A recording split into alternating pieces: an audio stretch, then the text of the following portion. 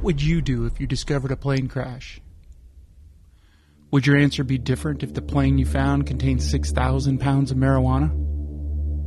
In 1977, some people had to make that decision. My name is Jeff Argin, and this is the High Adventure Podcast.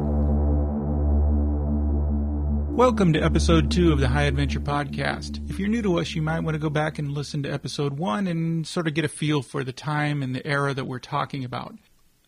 I also want to thank all of you that have sent me emails and messages about the podcast, and I appreciate the kind words and the support.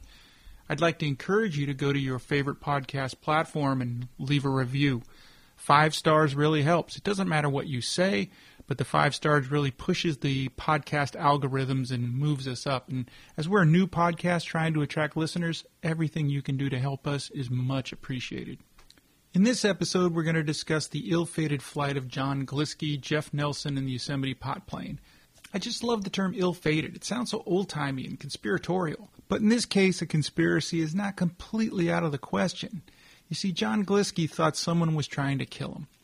And that's not an unreasonable thought when you're deep into the drug smuggling world. But in this case, was it paranoia? Had he done something that he knew might anger others who were involved in his operation? We might never know. But some strange things did happen. On the first flight of the day, the aircraft began losing oil pressure. Glisky inspected his plane on one of his stops and found a leaking oil line. He got a new line, but for some reason he didn't replace the damaged one before leaving on what would become his last flight. Remember, he'd flown 2 trips on the day of the crash. He'd flown 1 trip in the morning and was on his 2nd trip when the plane crashed into Lower Merced Pass Lake. Before we get into this part of the story, I'm going to talk a little bit about flight and planes and a few of the other crashes that had happened in Yosemite. The first plane to land in Yosemite on purpose was May 27, 1919. It was a Curtiss biplane piloted by Lieutenant J.S. Kroll. Coming in from the east with Half Dome at his back, Lieutenant Kroll guided the 150-horsepower plane through the tricky winds to a somewhat bumpy landing in Leidig Meadow, which, if you've been to Yosemite, is the meadow behind what's now the Yosemite Lodge and across the road from what's now Camp 4. Leidig Meadow became Yosemite's sort of official airstrip for many years. The park brass were so excited about flying into Yosemite in 1919 that Park Superintendent Washington Lewis wrote about the future of flight in the park in his annual report. I quote, "There seems to be no reason why, after complete aviation maps have been prepared of the surrounding mountain country that show all the possible landing places, and there are many of the countless mountain meadows suitable for this. This method of transportation in the valley will now become popular, and I believe that before very long, definite preparations must be made to provide proper landing places not only in Yosemite Valley, but also in other places of interest in the park, such as Tuolumne Meadows and Lake Tenaya." So that's what Washington Lewis said in 1919 after seeing Lieutenant Kroll land this biplane in Leidig Meadow. Again, this was 1919, and 5 years after John Muir had died. Can you imagine what John Muir would have said if he heard they were going to build landing strips in Yosemite? Well, probably the same thing he would have said if he heard they were going to put golf courses and pizza parlors and sports bars in, but we have all those things now, so I guess things move forward. The first plane crash in the park was in 1921. The next was in 1924, but there were no injuries in either one of those crashes.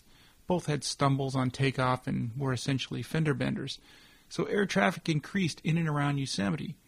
But on July 25th, 1926, things turned tragic. Dr. Sterling Burnell was an orthopedic and plastic surgeon from San Francisco and was known as one of the flying surgeons. He'd owned and piloted his own plane and flew medical mercy missions up and down the coast of California helping folks that didn't have access to medical attention. But on this particular day, he had a celebrity passenger, and this was no medical mission. Doc Burnell was flying Leroy Jeffers over the Sierras and into Yosemite. Leroy Jeffers was 48 years old and kind of an Indiana Jones type of guy. He was Harvard educated and a senior librarian at the New York Public Library. He was an author, he was a climber, he was an explorer. He was a fellow at the Royal Geographical Society as well as a member of the California Academy of Sciences and the librarian for the American Alpine Club and a whole lot of other things. Just a huge resume. But he wasn't just a guy who talked the talk. Leroy walked it. In 1920, he did the first ascent of Mount Moran in what's now Grand Teton National Park, so this guy was a big deal, maybe the first famous climber in the U.S. So Burnell is cruising him around the High Sierras for the day, and the plan was to land in the meadow in front of the Wawona Hotel. That meadow is now a golf course, by the way. There was something like 200 people waiting out in front of the hotel to see this plane land and try to get a look at this celebrity explorer. Dr. Burnell circled twice and then sliced his way through these two small ridges, but for some reason, about 100 feet off the ground, he banked the plane hard for the landing. But the plane lost lift and nosedived into the ground. The horrified crowd saw and heard the deafening sound of the plane hitting the ground. Leroy Jeffers died instantly, and Dr. Burnell sustained serious injuries. In 1927, an entrepreneur named J.L. Mayberry announced regular air service between Merced, Wawona, and Yosemite Valley, and even announced the building of a new landing field. Though air travel in and around Yosemite continued, Mayberry's plan never quite materialized. The skies around Yosemite were relatively safe for the next 10 years. That all changed on March 1, 1938, when the first and only commercial airliner crashed in Yosemite. The TWA Sky Queen took off from San Francisco at 6:30 p.m. on its way to Winslow, Arizona. But first heading directly south, the flight was to make a stop in Burbank, which is a Southern California city just outside of Los Angeles in the San Fernando Valley. If they're going to Burbank, how in the world did it end up in Yosemite, 240 miles southeast of San Francisco? Well, here's how it happened. Flying down what is now Highway 99 over Modesto and then Fresno, the weather started to deteriorate. South of Bakersfield, the pilot radioed the airport in Burbank that ice was forming on his wings and he was turning back. The conditions, he reported, were terrible. It was dark, he was flying through clouds, and he was really uncertain about where he even was. This was an era before radar, so there's not much that could be done to help. He was advised to turn back and try to land in Bakersfield, or really any place he can find. But this last transmission to the TWA flight was unanswered. The plane disappeared. A well-meaning but misinformed witness reported seeing lights from a plane flying low about 30 miles east of Fresno, which would have put it in the foothills of the Sierras. The search began the next morning, but they were looking in the wrong place. At one point, the search included 50 planes and 400 ground searchers. TWA offered a $1,000 reward. That's the equivalent of about $17,000 today. But after 3 months, the money was still unclaimed. There was no sign of this plane. The theories about what might have happened began to change. How could a plane just disappear out of the sky? Could it have ended up in the Sierras? Did it crash in a lake? Is it submerged? Enter a 23-year-old California Conservation Corps worker named H.O. Collier. Collier was stationed at the Wawona camp at the time of the accident. On his days off, he combed Yosemite's high country looking for the wreckage. He said that he had a hunch the plane had crashed nearby. On June 12, 1938, 104 days after the plane went missing, Collier located the wreckage about 12 miles from Wawona. Remember, Wawona is where Leroy Jeffers' plane crashed.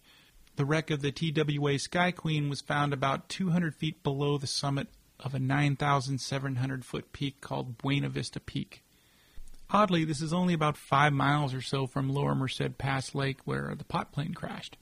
The controversy developed when it was rumored that Collier discovered the plane much sooner than he'd reported.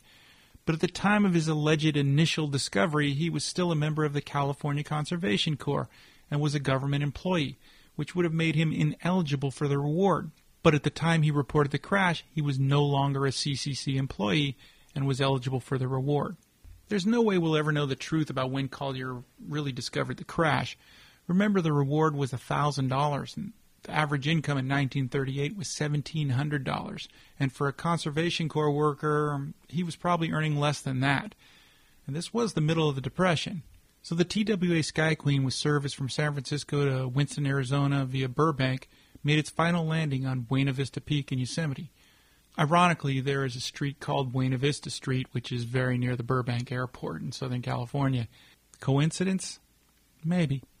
On July 29, 1962, 27-year-old Ben Amerigen convinced his friend, 27-year-old pilot Alvin Taylor, to fly he and his two friends from their home in Sacramento down to Fresno to attend a Billy Graham revival. After the revival, the plane took off just fine. It should have been a straight shot upstate from Fresno up to Sacramento. For some unknown reason, the plane headed into the Sierras, and with too much weight and not enough lift to get the small Piper up and over the passes of northern Yosemite, the plane crashed about 9,000 feet. Strangely, the plane wasn't discovered until 32 years later. In 1994, a hiker discovered the mangled wreckage and the bleached bones of the victims. I could probably do an entire podcast on the plane crashes inside and close to the Yosemite boundaries. Just between October 24th and November 2nd of 1941, the U.S. Army Air Corps had 13 plane crashes that resulted in 13 dead and 3 missing, all in and around Yosemite. There are dozens more plane crashes that I could discuss, but this show is about the Pot plane crash of 1977. So after a brief break, we'll be back to talk about John Glisky, his plane, and his choices. I assume you're listening to this podcast because you enjoy a good adventure story. Along with the High Adventure podcast, Accidental Productions also produces the Accidental Podcast that features interviews with rock climbers and adventurers from around the world.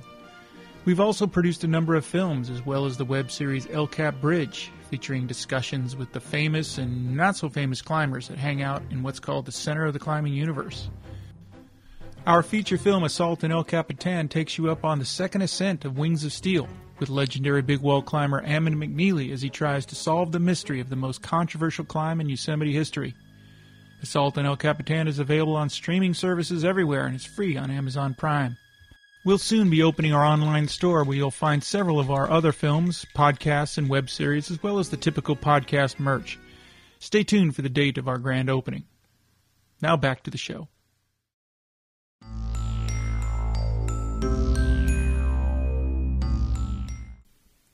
Welcome back. We talked earlier about John Glisky's fear that someone was trying to kill him. A few days before the crash, Glisky told his wife that he had a bad feeling about this upcoming job.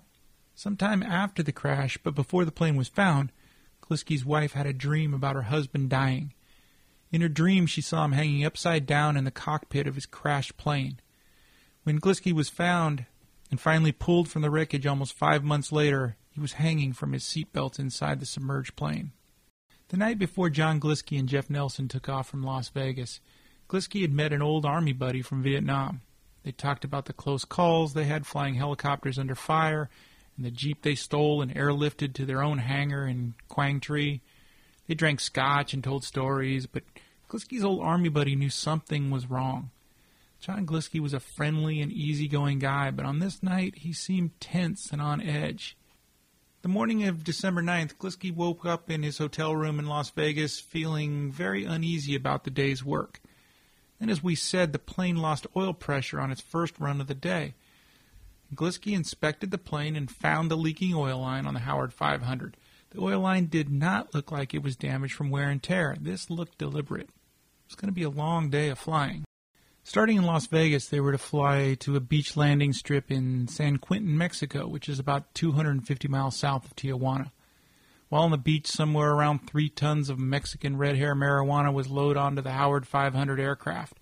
This Mexican red hair was a high-grade strain of Sinsemilla that was grown by an American syndicate known as Moda Magic. When you give your organization a name, you know you're doing fairly good business, and a business that's doing well enough to buy its own plane is kind of a big deal. We'll get into the sketchy ownership of this plane in a later episode, but finding the actual owner of this Howard 500 was a bit of a chore. The Howard 500 wasn't built by Howard Hughes, as often thought. The Howard 500 was the dream of D. Howard and his mechanic Ed Swearingen. D. loved the Art Deco period and thought he could bring some of that styling to his aircraft. Only 22 Howard 500s were built, and as far as I could find, only 2 remain. They never reached their full marketing potential because while waiting 4 years to receive certification as its own independent type of aircraft design, the market changed.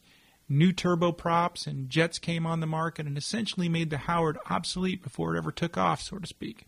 The Howard was understandably mistaken for the Lockheed Lodestar.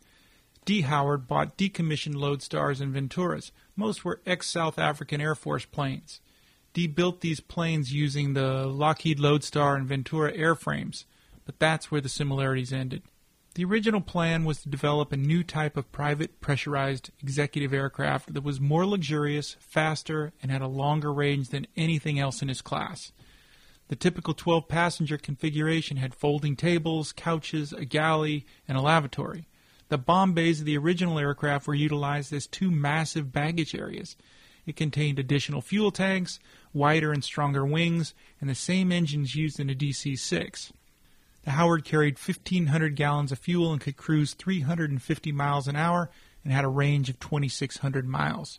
It could fly at an altitude of 33,000 feet, or a couple of thousand feet if you're hauling weed through California. Seems like this plane was actually built for smugglers. Which brings us to John Glisky and Jeff Nelson. John has already found a leaking oil line in this Howard. This plane is known to be delicate and require a lot of maintenance. He's got a feeling someone's trying to kill him. He's more than likely pretty hungover from trading stories and scotch with his army buddy all night at the hotel bar.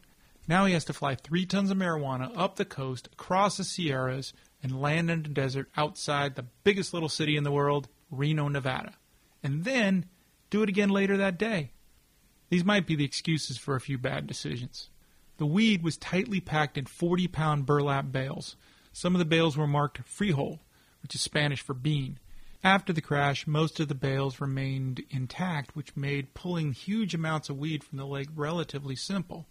By all accounts, aside from the leaking oil line, the first trip went fine.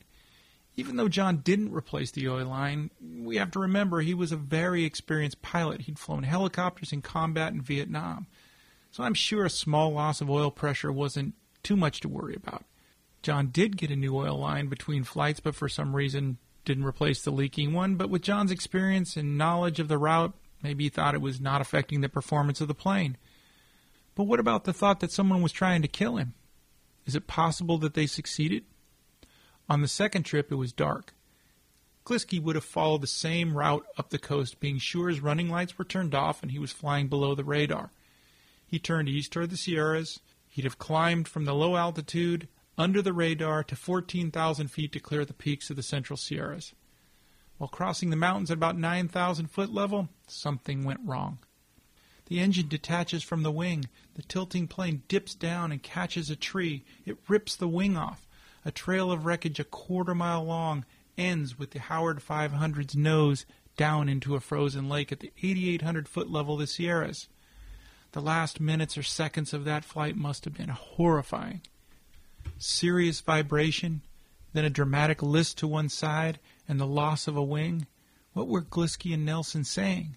Were they thinking they could land on the lake? Did they know it was all over but the crash? By all accounts, John Glisky and Jeff Nelson died on impact. After the echoes of the crash waffled through the trees, there was only silence. Silence for a long time. John Glisky's wife was in their home in Seattle and had been waiting for her husband to call and check in. He always called after his final run, not only a simple check-in, but to talk with his 6-year-old daughter. Pam Glisky waited, and waited, and waited.